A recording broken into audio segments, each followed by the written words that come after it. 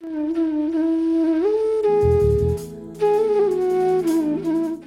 wonder what makes the greats great? What makes the successful successful? What makes the brilliant brilliant? Our Tuesday meetups with the celebrities of pharma industry and science are your one-stop shop to all these answers and more. Join us for Pies of Life, an initiative of the Biopatrika Industry Mentorship Program, where we bring your dream mentors to you.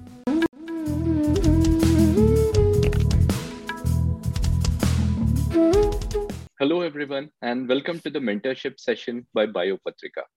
Thank you, Vikram. Firstly, wishing you all a very pleasant time of the day from Team Biopatrika.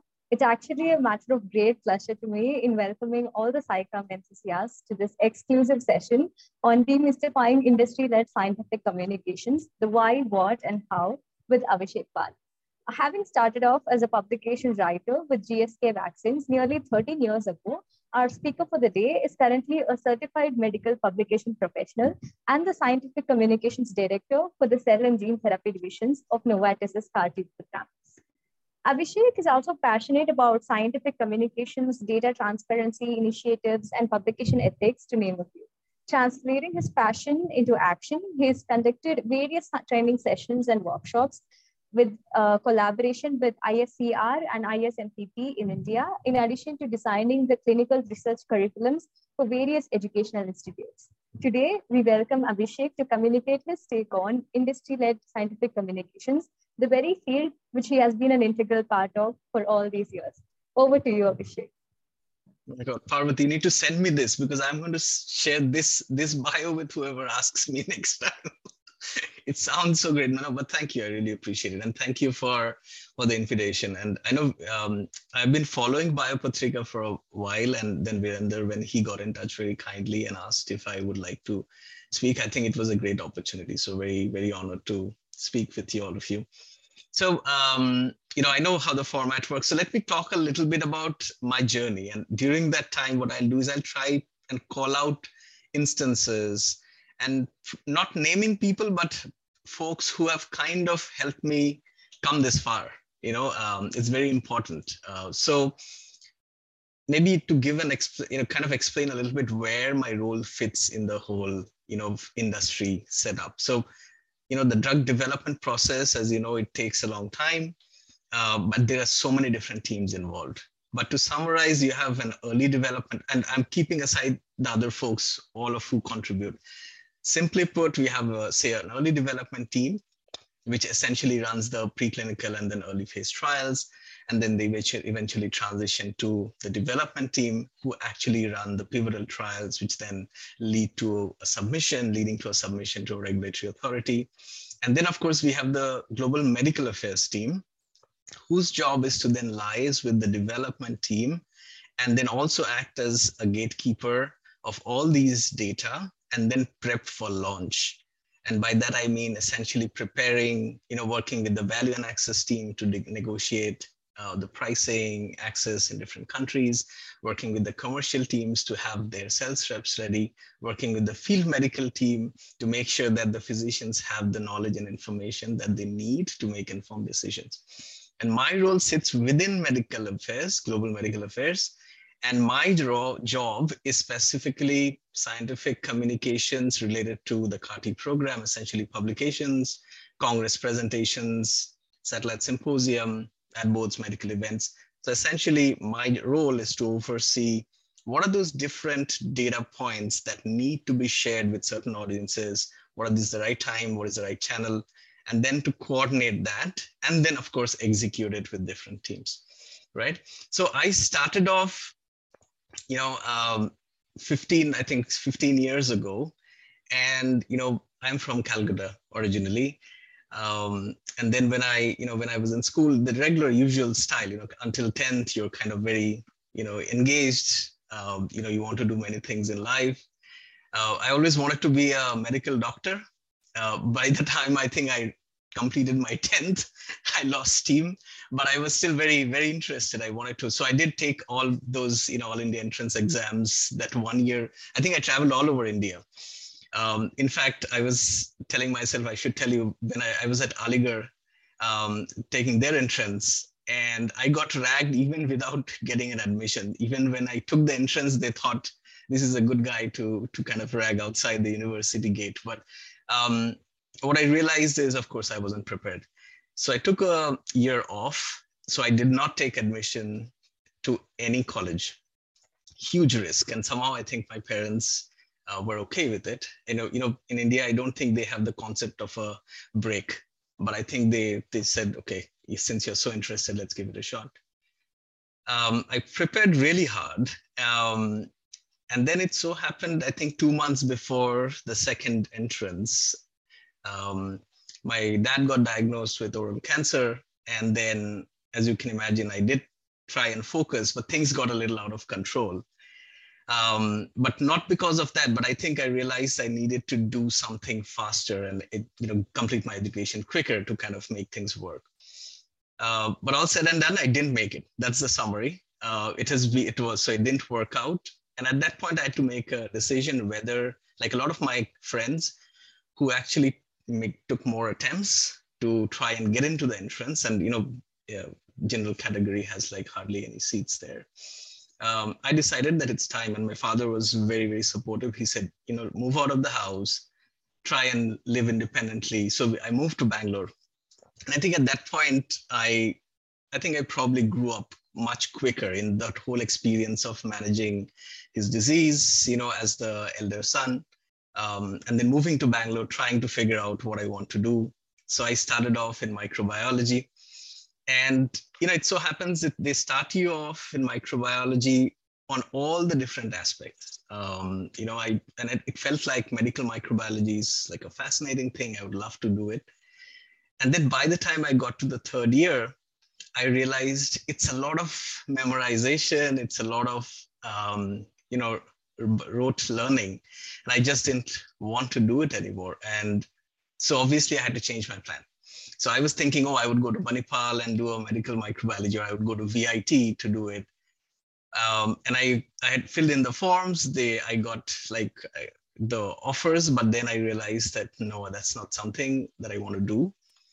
And the very interesting thing is, one of my friends, classmates, whose brother was a forest warden, he was going for an entrance in Bangalore at NCBS for a wildlife conservation program that they had just launched. And he said, hey, I just don't have anybody to come with me. Why don't you come?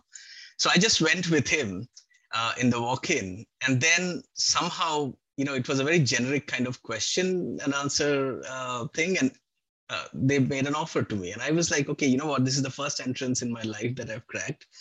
So I'm going to take it. And then, my parents were like, my father was, okay, it's up to you. But is this what you want to do in the long run? Say 90% of time in the rural areas, in the jungles, and 10% in the cities. Is this what you are planning to do with your life? So again, we need, that's probably another step that I took. So I need to be more practical. So I said, okay, it doesn't make sense. So I'm not going to kind of do it. But what else? So I started applying for, other entrances or, all over India. So JNU and JNCSR and all of those things. Even Tata Memorial Hospital, they have like a MSc by research. And I applied for that. But by the time I could get, the confirmations that, I couldn't take a risk, and I had to make a decision that, I need a confirmed seat somewhere. So Bangalore University, because I studied there, they had a merit list. So they said, okay, you can choose a seat. And I chose it. I paid this fee. And then I got the letter from Tata Memorial saying, why don't you come and join us in 3 months? So which was devastating, because I really wanted to do something in oncology for the personal reasons. But I said, you know what, no problem. I'm going to finish it quickly. And maybe someday I'll get to work in oncology. So I finished my master's from there. It was tough. I think, the kind of guidance I received, I don't think anybody was very research oriented. Probably I would have thought a little bit differently then. But my goal at that point was, let's finish masters and, let's see, if I can get something like a job. And I didn't have the luxury essentially to think that, okay, maybe I can do some research, and I just needed to get back to work. And again, the idea was, let's try out. I made a list of all these different pharma organizations, which I thought could be a good option for me after my master's in microbiology. And it so happened they are organized like a campusing. And you all these manufacturing companies started coming in, and they made some huge presentations. Everybody was super excited that we got campusing in our college. And then when it came to salary discussions, I mean, it was peanuts, and I was like, I was already on a student loan. And I just said, if they don't pay me more than 10,000, I just cannot survive in Bangalore. So I can't take a job. I will not take a job which is less than 10,000. And I let go of a few other companies. I think medical coding was coming up a lot those days.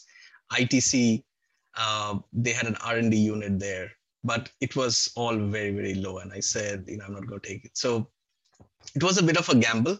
But I think what I kind of learned is it's very important to know your self-worth. And I think if you know about it, if you are confident, I think eventually it works out. You need a bit of patience. So I always enjoyed immunology a lot. So when GSK Vaccines asked me to kind of come and sit for their walk-in, I was quite excited. And it's very interesting because at that point, I just didn't know what the role is about. I knew that it's not data management, and I knew that it's not statistics. I didn't know anything else. I enjoyed kind of the whole entrance. So they had written tests, they had multiple rounds. And I realized much later why they were scrutinizing me so much is because they had an all-women's team. And I was the first guy they were kind of thinking of hiring. So they were so cautious that they grilled me like crazy. And, after every round, apparently they had a debrief whether it's worth getting me in. Some people thought I speak too much. Some people thought I will not agree to a female boss, those kind of things. And then they discuss. And I'm very grateful that at that point, my hiring manager decided to take a chance with me. So I got in. And I think thereon it was fantastic because, I started off with epidemiological studies. I learned publication writing there. She and the rest of the team, they taught me. And I was part of the starting cohort for the publication writing team at GSK worldwide. They had never had an internal publication writing team before. They always had regulatory writers. And then in India also, I think that was the time when they slowly started thinking of this as an option. So that's how it started. And then I, moved on to their influenza program. And now we always think of COVID as the pandemic influenza, but at that point it was H5N1, it was H1N1.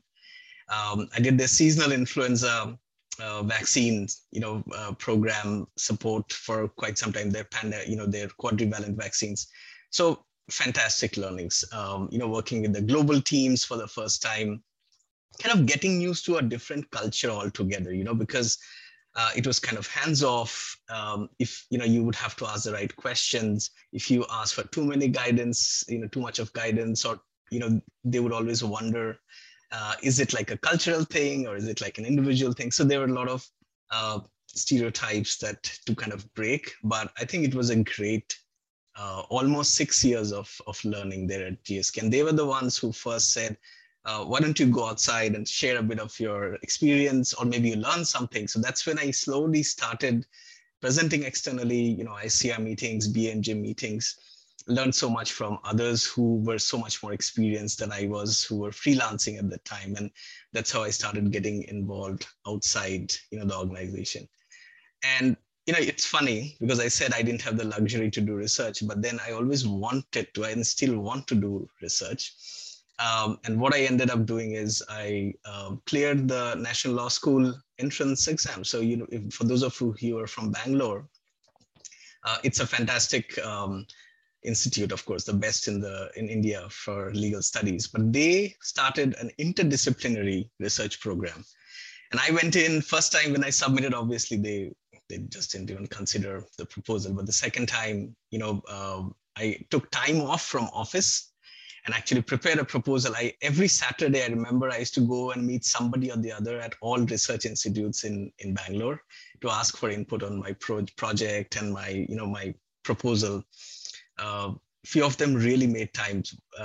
Dr. Prashant from Public Health Foundation and few others, and I think it was fantastic. So second time I made it, GSK was really, really gracious to allow me to do the research methodology classes. So I would get, it was the other side of Bangalore and I was coming from the other side. So I would leave home at 6, do my classes at the university, and then come back in the afternoon to do my work.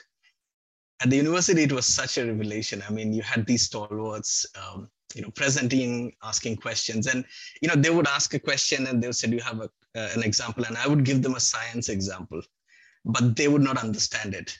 They would give you, and when they would give a social sciences example, for us it's very exact. For them, it varies.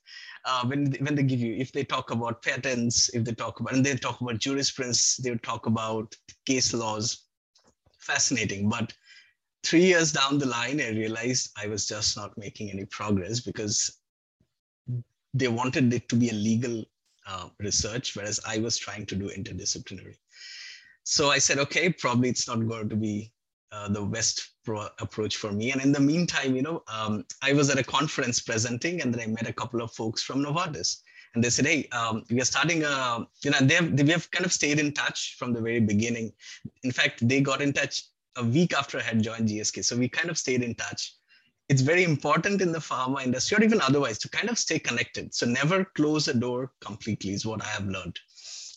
So they kind of approached me. They said, we're opening an oncology team. Would you be interested? And when they said oncology, and I said, I have to be there. I always thought I would retire from GSK. Such was the organization. But then I said, I need to grow. And I did not know anything about oncology. But I took the leap, changed cities. My wife was extremely upset with me because she had to move from her GSK job as well. But thankfully, she found something at Novartis as well. So we moved cities. And it was a brand new team again. And I thought, well, GSK is vaccines is based out of Belgium. Novartis in Switzerland, we can manage. But then it turns out that the Novartis oncology team was completely in the US. So it can completely put a spin on the time zones and, the culture, etc. But it was fantastic. So I worked primarily on breast cancer, I did the mTOR inhibitors, the PI3K inhibitors, and it was fascinating. I mean, for me to really see how everything comes together in oncology. So I always feel like we need to take chances. I mean, if you stick to a comfort zone, it's very difficult to grow. And then or it's a choice. Then you can't complain. If you decide to be comfortable, happy with what you're doing, that's also fine. But if you want to grow and if you think you want to take, you want to really see and explore new things, learn new things, it's probably worth taking a chance. So, and when I moved to Novartis, it kind of opened up even more in terms of what I could do externally. So our local medical affairs team started inviting some of us to do these workshops, for planning workshops, publication writing workshops for their physicians. So I did a lot of those at these different oncology institutes, cardio institutes, and it was kind of hands-on workshops, how to write abstracts, how to write papers. And then of course, some of them were real experts. They would again give feedback to say, okay, maybe we do it this way. Why is it not the right way? Publication ethics, we were able to share a lot of that. And that's how slowly I felt, although, I'm going to be in India, I think it's worth kind of exploring what's also there globally. So that's when I started also being part of, these Medcom specific organizations like ISMAP and MAPS. So International Society of Medical Publication Professionals, medical affairs groups, and then slowly participating in their workshops, participating in their work streams. And then, you slowly kind of get used to it. And that's when I think I got my certification so much later. And it was more like a self-validation because I thought, what's my level of awareness or expertise versus the global, organizations and audiences. So that's when I took it. Thankfully, I made it. And essentially, I think that paved my way also that makes you eligible to kind of go into more work streams in, like, patient engagement, competitor tracking, authorship, I'm sure is a big topic for all of you. How do you define authorship? Is there a way to quantify open access? All of these, I was able to, I'm able to work more and more closely. So I think that's brilliant. But, change happens in organizations all the time. You think you're very happy, slowly. So I was a writer. I moved the levels. I started off managing a team. And then I realized I was kind of stagnating because I wasn't learning much. And then my boss at that point said, have you thought of doing something else? And then I started thinking about publication management. Although I had the certification, I was not moving much. And he kind of nudged me. He said, do something with it. So I applied for a brand new role, which wasn't existing in India at that point, in a different therapy area, respiratory. So I was in oncology. This was in respiratory and pharma. I didn't know anybody. And I just applied and somehow I made it. So, then they said, oh, you have to be in the Dublin office for 6 months. Again, a big change. My family was in India, a young kid, but I moved, I worked with that cultural aspect of it, tried to build, more relationships with the Basel office because a lot of our medical affairs folks are there. And it really gave a different perspective. When you visit a place, you come back, it's different. When you live in a place, it's very different. I think that really helped shape a lot. It really built my confidence that I could survive and I could thrive in a different setup. And it was a big change going from a people manager to an individual contributor. It's a risk not many people want to take. You're very comfortable working with the team, but then again, that's again something that I thought is important for me. So I did. And then 1.5 years later, again, another reorg. So they said, hey, what do you want to do now? And I said, okay, what do you got? So they said, okay, now we have a role in the medical affairs side. And all these experiences, they saw those experiences, which I thought probably nobody cared about, but those worked out, having really worked with actual budget, with actual agencies. And I then moved to the pharma, publications excellence team. So I was leading, publication ethics, innovation, strategy, and tactics for across all these different indications on pharma. And that's when, I started off in India. I didn't want to move countries. I just wanted to stay there. But I think midway through, I realized that there's too much travel involved. And a lot of folks were there in Basel, so it made sense. So I moved there in 2019, in October. Super happy. My manager, she was amazing. She kind of introduced me to all her contacts here. I was able to kind of get a lot of work done. Essentially, the plain language summaries, the patient engagement. How do we kind of take our scientific communication to the next level? Another thing which you might find very interesting is impact factors. What is the true value of your publication? Do you want to stick? So I kind of worked with another agency too, and I'll maybe share the link with Virender and you can share it with the group. Is there a better way to measure the impact of your publications? So all those work happened 1.5 years. And then at one point, my boss said, okay, I'm going to leave. And I said, okay, if you're leaving, then I should move as well.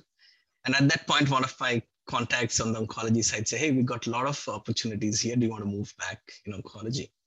And I said, which ones? And they said, okay, we got hematology and then we got cell and gene. And I was like, oh, okay, that's fascinating. I've never worked in cell and hematology, and I've never worked in cell and gene, obviously. I just don't know what it is. So maybe that's the one. Thankfully, they thought the same, that I could probably do the job. So I moved to that role in 2020, July. And I've been into that role ever since, to kind of understanding what it's an epitome of personalized medicine, kind of identifying each patient. You are essentially extracting T cells, genetically modifying them for that patient, putting, expansion, putting them back, and then you watch it. And it's so complex, both the lymphoma and the, pediatric leukemia. The patient's disease state at that point when you are extracting the T cells, it takes time to genetically modify. The disease progresses. So you're giving some kind of bridging therapy, but still it moves. By the time your cells are ready and expanded, you put them back. Again, whether that's something that's their how the immune system is able to take it. And then the outcome is dependent on every bit of this. Their baseline characteristics will define the quality of your T cells, how exhausted they are, or are you preserving the stemness? And then you put them back in, do they have enough expansion capability? So I think that all fascinates me. And I think that's what has kind of kept me hooked to my current role. And that's what has been my journey. And I've kind of, like I said, I'm very committed to the medcoms community. I mean, every time I talk, even if one person says I'm interested and I'm going to make an effort to join the psychoms team, that is a win for me. I enjoy particularly converting regulatory writers into scientific publication writers. That's like a personal win for me.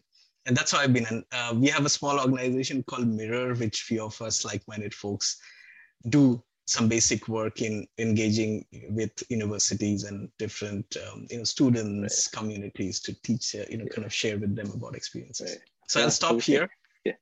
Yeah.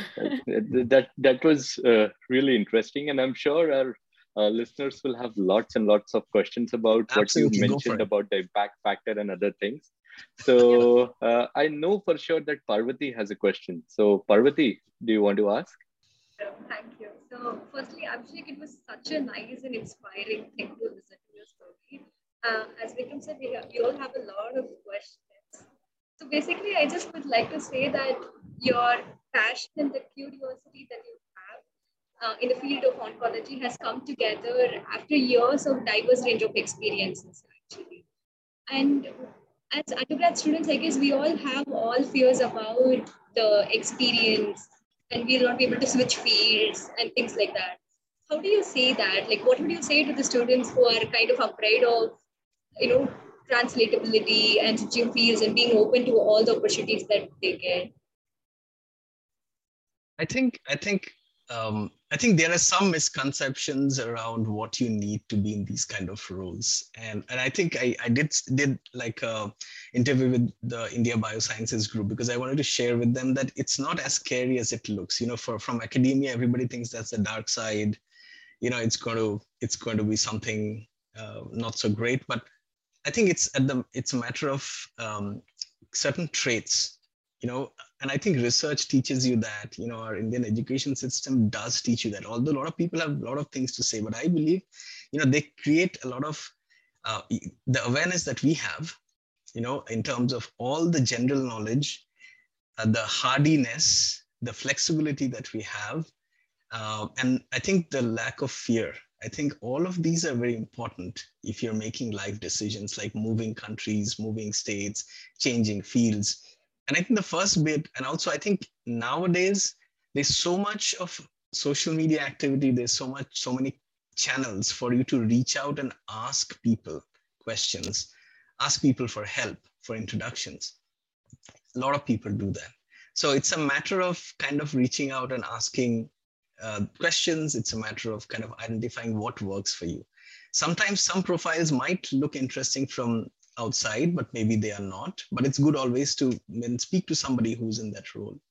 I believe that you can change. I mean, I have seen folks who change careers completely. My boss, I mentioned about her.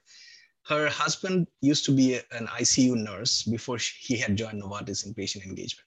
When he went back with my boss last year to the UK, he retrained as an ICU nurse and he went back there.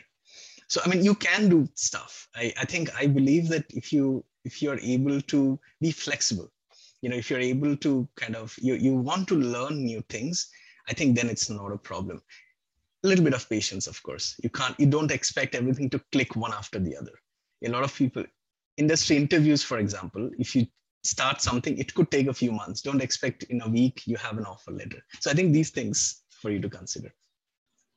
So that was like fascinating journey. Like I never knew like one could go through like so many challenges and finally reach what you actually wanted to do at the beginning. So yeah, so I just want to know, like you mentioned about networking, which is anyway, like we know, like it's very important, but what about like mentors? Like, do you have like mentors all through your journey, or like how mentorship played role in your career. Oh, absolutely. I think it's a great point. And you can realize I speak so much, I forget the key points. So you're right. Mentorship is key. I mentioned about my first manager, right? And she has been amazing. I picked up so many traits from her: patience, respect towards feedback from other folks. Two things I'll quickly mention. One was, I was writing my first abstract. A comment came in from somebody in Belgium. I didn't know who that person was. It was about rotavirus disease burden. And I did a lit search in PubMed. Read the first 2 or 3 papers, and I said, okay, this is my conclusion, that it's going down. And she said, are you sure? Because I think it's going up. So I went to my boss and I said, it's going down. I'm sure. I've done my lit search. So she called up that person and we had a call, and she said, Avishek has done a lit search. It's going up. She said, I'm not sure but if you have done it, you have done it. And then later I realized she's the head of epidemiology of GSK vaccines. Right. And then I went back and read the remaining 2 papers from the PubMed search, and I realized it's going down. So I ran back to my boss and I said, I made a mistake. She didn't scold me. She said, next time you make sure you make sure you do, before you say anything, you verify it so much so that when next time onwards you say something, people just trust that it's correct because it's coming from you. And I think I've remembered that all the time. It's amazing. I think there have been, and the next one, of course, my boss when I was in oncology, it changed quite a bit, but he really kind of let me flourish. Within a couple of weeks of joining, he allowed me to present to the CEO at that point of Novartis. He didn't know much about me. I didn't know the organization well enough. He just thought I could do it. And I pulled the team together. We did that. My next boss, he said, everything's great, Avishek, but you have a huge hesitation towards conflict. You always, you escape. Given a chance, you will not get into it at all. And I said, what's the big deal? Because I am a gentle person. I mean, if I can get work done. He said, eventually you will get stuck. And I did get stuck at some point on a call. And then I said, okay, that's a blind spot. And I consciously now, I still don't like it, but I work on my hesitation. So I need to prepare before I get into that call. So I think these things help. My latest boss, who I worked with, here in Basel, she kind of opened up so much her network towards me. She kind of shared her wisdom. I think these are important. So mentors, and it could be multiple mentors. Sometimes I've kind of reached out to people randomly and I've said, this is one thing I could, we have a learning and development team. And there was this gentleman who was really nice. And I said, can you give me some hints on how I could do it? So he simply introduced, they make introductions and then you kind of figure your way out. And I think it's very important because sometimes you just don't know who to speak to. So very important. Thanks. Great question. Yeah. Charu, please go ahead. Yeah, Avishek, thank you for the amazing talk. It was really inspiring. I wanted to ask you about transferable skills. So what were the two transferable skills each from something that you are innately, that is the kind of person you are, and 2 things that you learned over your journey that you can now use as part of your job in medical affairs communication? Okay, great one. Good one. So I think for me, the one thing that is very inherent to me, which it's very innate, is my ability to work with people. So I somehow can connect and make things work. Bringing people together, if there's a common project, common objective, it's a natural approach for me. Interestingly, I'm not an extrovert by nature. If you see me outside work, I prefer to be very quiet. But the moment you let me be in the medcom space, somehow I get charged. So I think that's one. I think the ability to bring people together. And I think the second piece is, patience. I'll be super, my threshold is very, very high. But even when someone crosses that, I'm able to control my expressions, my, how I kind of carry myself. So they would, it's never going to be me screaming at anybody, however wrong they may have done. So I think it helps because it kind of makes the person comfortable that no matter however I mess up, it's okay to make mistakes and we'll be able to do things. I think these are things that are quite natural for me. But when it comes to skills, I think the one thing, like I mentioned, right, navigating conflict, that I have to really consciously prepare, then get into the meeting. But then when I'm in the meeting, I use my people skills to kind of mediate or kind of negotiate. So I think it's a mix of that. And the other aspect is, I think, saying no. I need to prepare a lot. And then, but I know that these are things that I'm not very good at. So I consciously try and kind of think through different scenarios in my mind, what could happen. And then I prepare myself for all of those. So I set calculated risk during my career, right? So it's not like I blindly said, oh, that looks great, let me just jump right in. So I thought through different pros and cons. I discussed with certain people, how is it moving, relocating countries? How is it in oncology? How is it in pharma? And then you say, the final decision is yours. But, I think that these are the few things, I think. It was a very interesting story of you, and I am really excited to ask one little question of the CAR-T, and I was pretty excited to connect with some of the folks in the industry, how the allogenic off-the-shelf therapy is going on in the industry, and there are so many challenges into it, and like a supply chain and the ability to scale up and all. How do you see where the industry is moving to that direction? No, thank you. Thanks for the question. So I think for allogenic CAR-T, if you see the space, it's a few big pharma, but a lot of biotechs, a lot of smaller companies which have come up. And I think allogenic CAR-T is primarily coming from a lot of the mid-level and the biotechs. I have seen so far at, say, ASH or EHA, some preliminary data. But like you said, there are not just challenges in terms of supply chain, but also in terms of, it's a compromise. The specificity, what is the level to which you're willing to compromise for something that's quicker, cheaper? And I think that's what is going to change the game. Eventually, if the efficacy is proven to be somewhat comparable to the personalized CAR-Ts, I think that's where the game changes. But I think the field is not there yet. The way when I'm looking at it, the competitive landscape for allogenic CAR-T, I think it's going to take some time. You have seen some of the biotechs who are targeting solid tumors, for example, with allogenic CAR-T. Some of them are actually ex-Novartis, and they, eventually the trials did not read out well, or in some cases there were safety issues. It's a little bit hard to generalize something like this, but it's a possibility, definitely. And I think it's going to be good for the field if they're able to reduce costs, if they're going to be more accessible to more people who need it and maybe who cannot afford it. I think absolutely, but not there yet, the field, I would say. Yeah. Before I go to Raji, I have a question. I'll take one question from the chat box. It's from Vibhuti.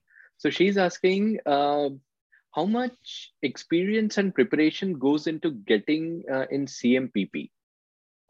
CMPP it's more experience based. So if you're quite certain that you want to be in the psychom space, and CMPP, by the way, is something more, I would say, industry agency side of things. So if you want to work in this space, then yes. And I would say it's good to have some years of experience and then you take the exam. Because otherwise you're not going to be able to implement what you learn during your preparation. You're simply going to mug it up. You're probably going to remember some stuff. You're going to probably clear it. But it gets very difficult because what you're doing is you're not applying it. You don't have a chance, or your role does not support yet to implement, I think, some components of publication ethics or publication planning, publication strategy, medical education tactics. So it's a little hard to I'm not saying it's impossible, but I'm saying I think time it well so that it's somewhere between when you've had a reasonable experience and then you want to grow further in the medcom space. So then you take the certification, and that probably kind of helps you a little bit more to move to the next level. So you move from, say, hands-on delivery to something more tactical and to more strategic. And CMPP, for those of you who are wondering, it's the certification program which the ISMAP organization offers for those who are interested in working in the SciComm space. Yeah, Avishek, this is Rajshri. I have three quick questions for you. So first question is actually, can you give recruiters perspective while hiring the candidate for this kind of scientific communication kind of a role? Second question is, can you give some insights about the hierarchy of different roles in this particular field? Like how, from where you start and what all different roles you can take up in this journey? And third question is, how do you manage to prepare for your current role? I mean, so since you are working into this writing kind of a field, so initially, do you get any kind of draft of these results, and how do you prepare while writing, and what kind of interactions generally you have with actual researchers? So, I mean, in detail, can you describe like how this kind of work actually happens? Because we have no idea in this. And also one last quick question is, can someone who has done PhD or someone who is already there in the industry for a long time can switch to this kind of job role? And again, you can give some recruiter's perspective also. Sorry for long list of questions. You might have to repeat some of your later questions. I'll repeat. No problem. The first few. So, when I think different organizations, maybe I think the best way to say is what are those elements that someone who's hiring in a SciComms role looks like. Even within SciComms, there are different roles, by the way. There's a writing role, publications, etc. Then you have medical education, which is essentially slide decks and other aspects. Then you have medical events. Then you have symposium, etc. And then you have digital. They are different. So it depends on which role you're applying for and they're hiring for. When it comes to core publications, for example, I think definitely, some things are quite standard. They will, of course, try and understand your scientific depth. They're not going to ask you every single thing you don't need to know. I mean, your field of research, your field of interest, do you know enough? Do you have the ability to interpret? If they give you a paper, will you be able to summarize it quickly? For example, if you're asked about, they will probably ask you scenario-based questions. Did you have a conflict? How do you manage conflict? How do you manage negotiation? Some of these skills, because when you're writing, it's not just, and this is linked to, I think, your third or fourth question about how we approach the process. Because a publication writer or a SciComms is not just doing their work. Their work is about getting work done also from everybody else. When you're a writer, you're doing project management, you're doing time management, you're doing stakeholder management, everything, right? So how it works, and I link this question back to that, is when a clinical trial, I'm just thinking about a clinical trial, data readout is about to happen. So what we get is often it's either a study report, which is much later, which kind of gives you some explanation and all the data. Oftentimes in oncology, we don't have so much time. We actually start with the output tables. And then what we do is, you look at the protocol, you start already familiarizing yourself, because the decision to publish doesn't happen then when the data readout happens. My role is to plan this 3 years in advance. So I'm looking at all the studies that I'm going to read out. I'm looking at all the competitor activities. I'm looking at all the literature, identifying gaps, prioritizing all our publications, and then mapping it out. And then the writing team picks it up. And I used to be on that writing side, of course. So what they get as starting materials is protocols, any internal slide decks, and then the data set, analyze data. And then there are kickoff calls with the actual investigators who ran the trial. There are internal calls first with the medics who worked on the trial. The statistician is involved. So all of these folks, if it's biomarker data, biomarker team, PK, PKPD, all those teams are involved. They all come together, and then all of them build the outline. There are calls, multiple calls with those investigators who are running those trials. Interpretation. So it's easy.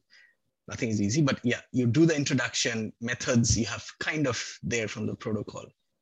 Results, if it's a primary paper, these are the endpoints. If it's a secondary or an exploratory, these are the endpoints. How do you write the discussion, right? That's the longest time that you're going to do. And that's where I think those discussions, and then there are multiple drafts going back and forth among all these, internally, externally, you know, and then finally, when everything is incorporated, then it gets submitted. So I think different folks, manage these, but the writing team, that's the process. So no one writes it by themselves. It's a joint effort, both is internal and external. And so, which means now you imagine time management is crucial. If you're submitting to a Congress, a lot of times we do simultaneous publication, right? So you have to plan your paper also in such a way that it get published around the time of a Congress. That gives a huge pass. And then you need to work with your PR team to say, can we do something on social media? You need to work with your field medical team, who are the liaisons who will discuss things with, these are medical folks, not the sales, who will discuss this data with the physicians. So they need to be trained and prepped. So all of this happens in parallel, which is my role. But then the writing team works on the pubs, other teams work on the med-ed. And then of course we have Congress presence and symposia and a whole lot of stuff. So that's how everything works hand in hand. Then commercial will need that information to train their folks separately, but that's a different story. So hi Avishek, this is really great session. I had opportunity to attend your session during ISCR. So I have two questions.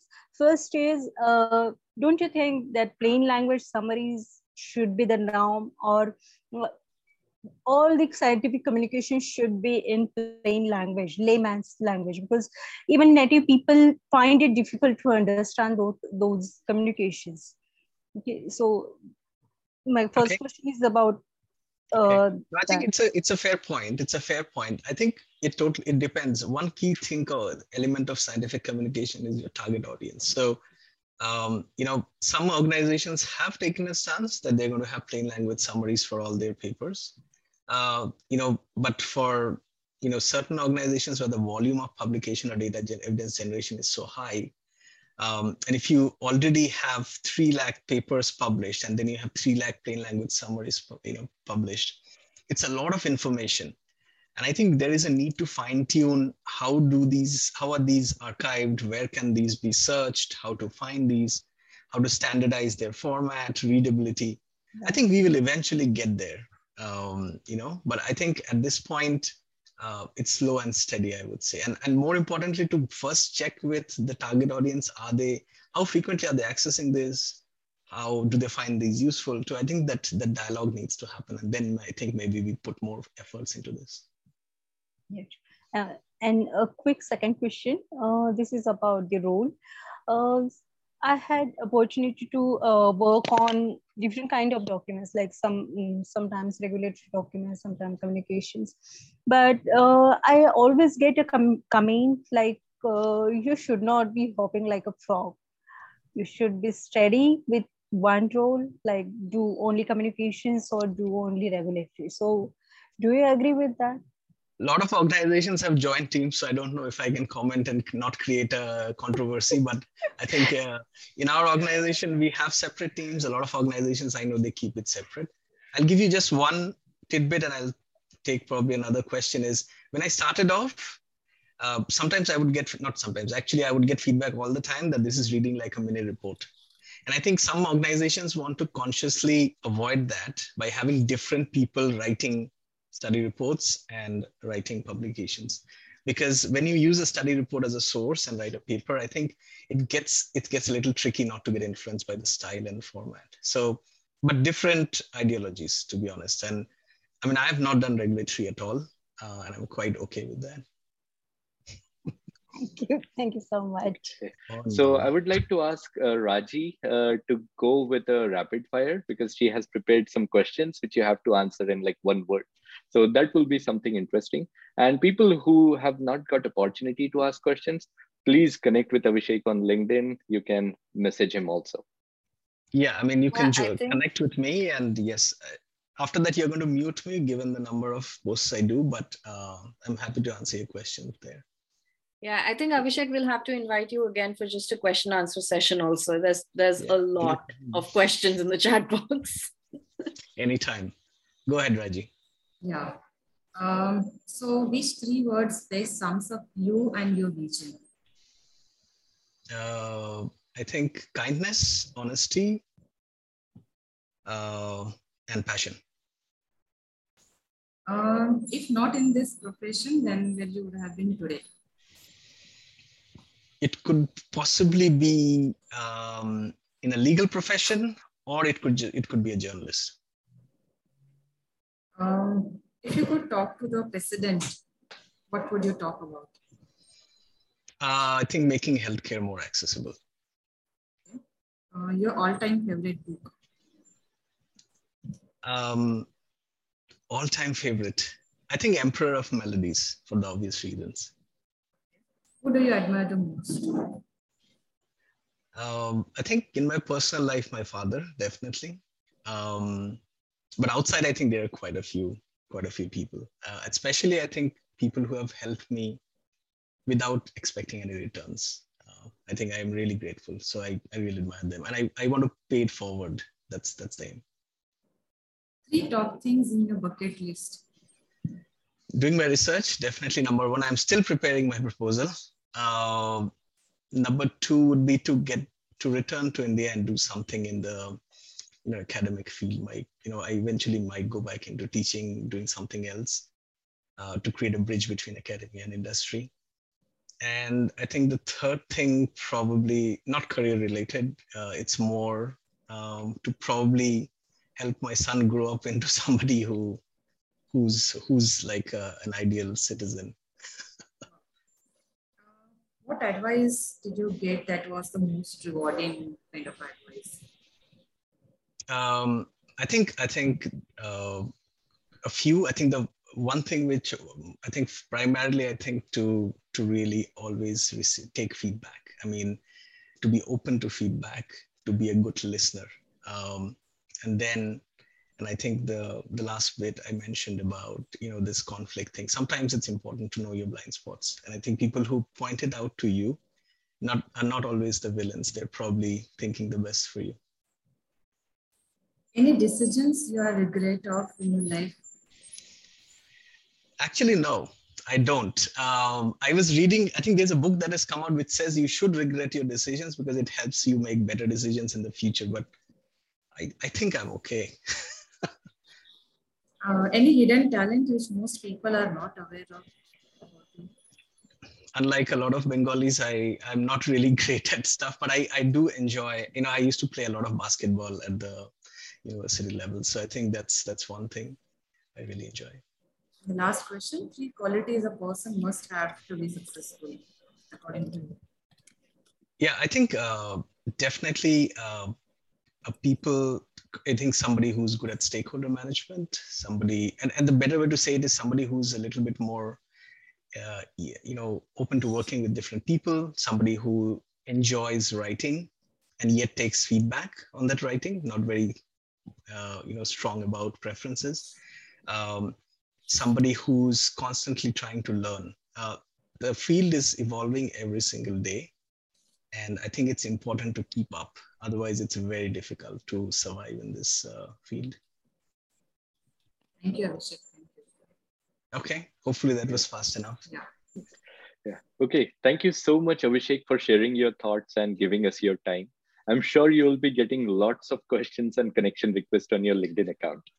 So we are already out of time. So please do join us next week in our next week mentorship session. We will be having with us Dr. Mohit Kumar Jolly, and he will be talking with us about what steps we can take to be happy and productive during our PhD. So please do join us next Tuesday. Thank you. He is amazing. I got to know him during one of my talks with another group, and we have stayed in touch. I don't understand all the science he does, but he's a fabulous speaker and he's such a nice person. So I think you should come back and listen to him. Thank you so much for inviting me, guys. I really appreciate it. Yeah. I hope, Avishek, you will also join us for events that you enjoy. Yes, of course. Anything you have where I can contribute to add value, definitely. Don't call me just because you said you would. Where you think I can add value, happy to. Thank you. Thank you.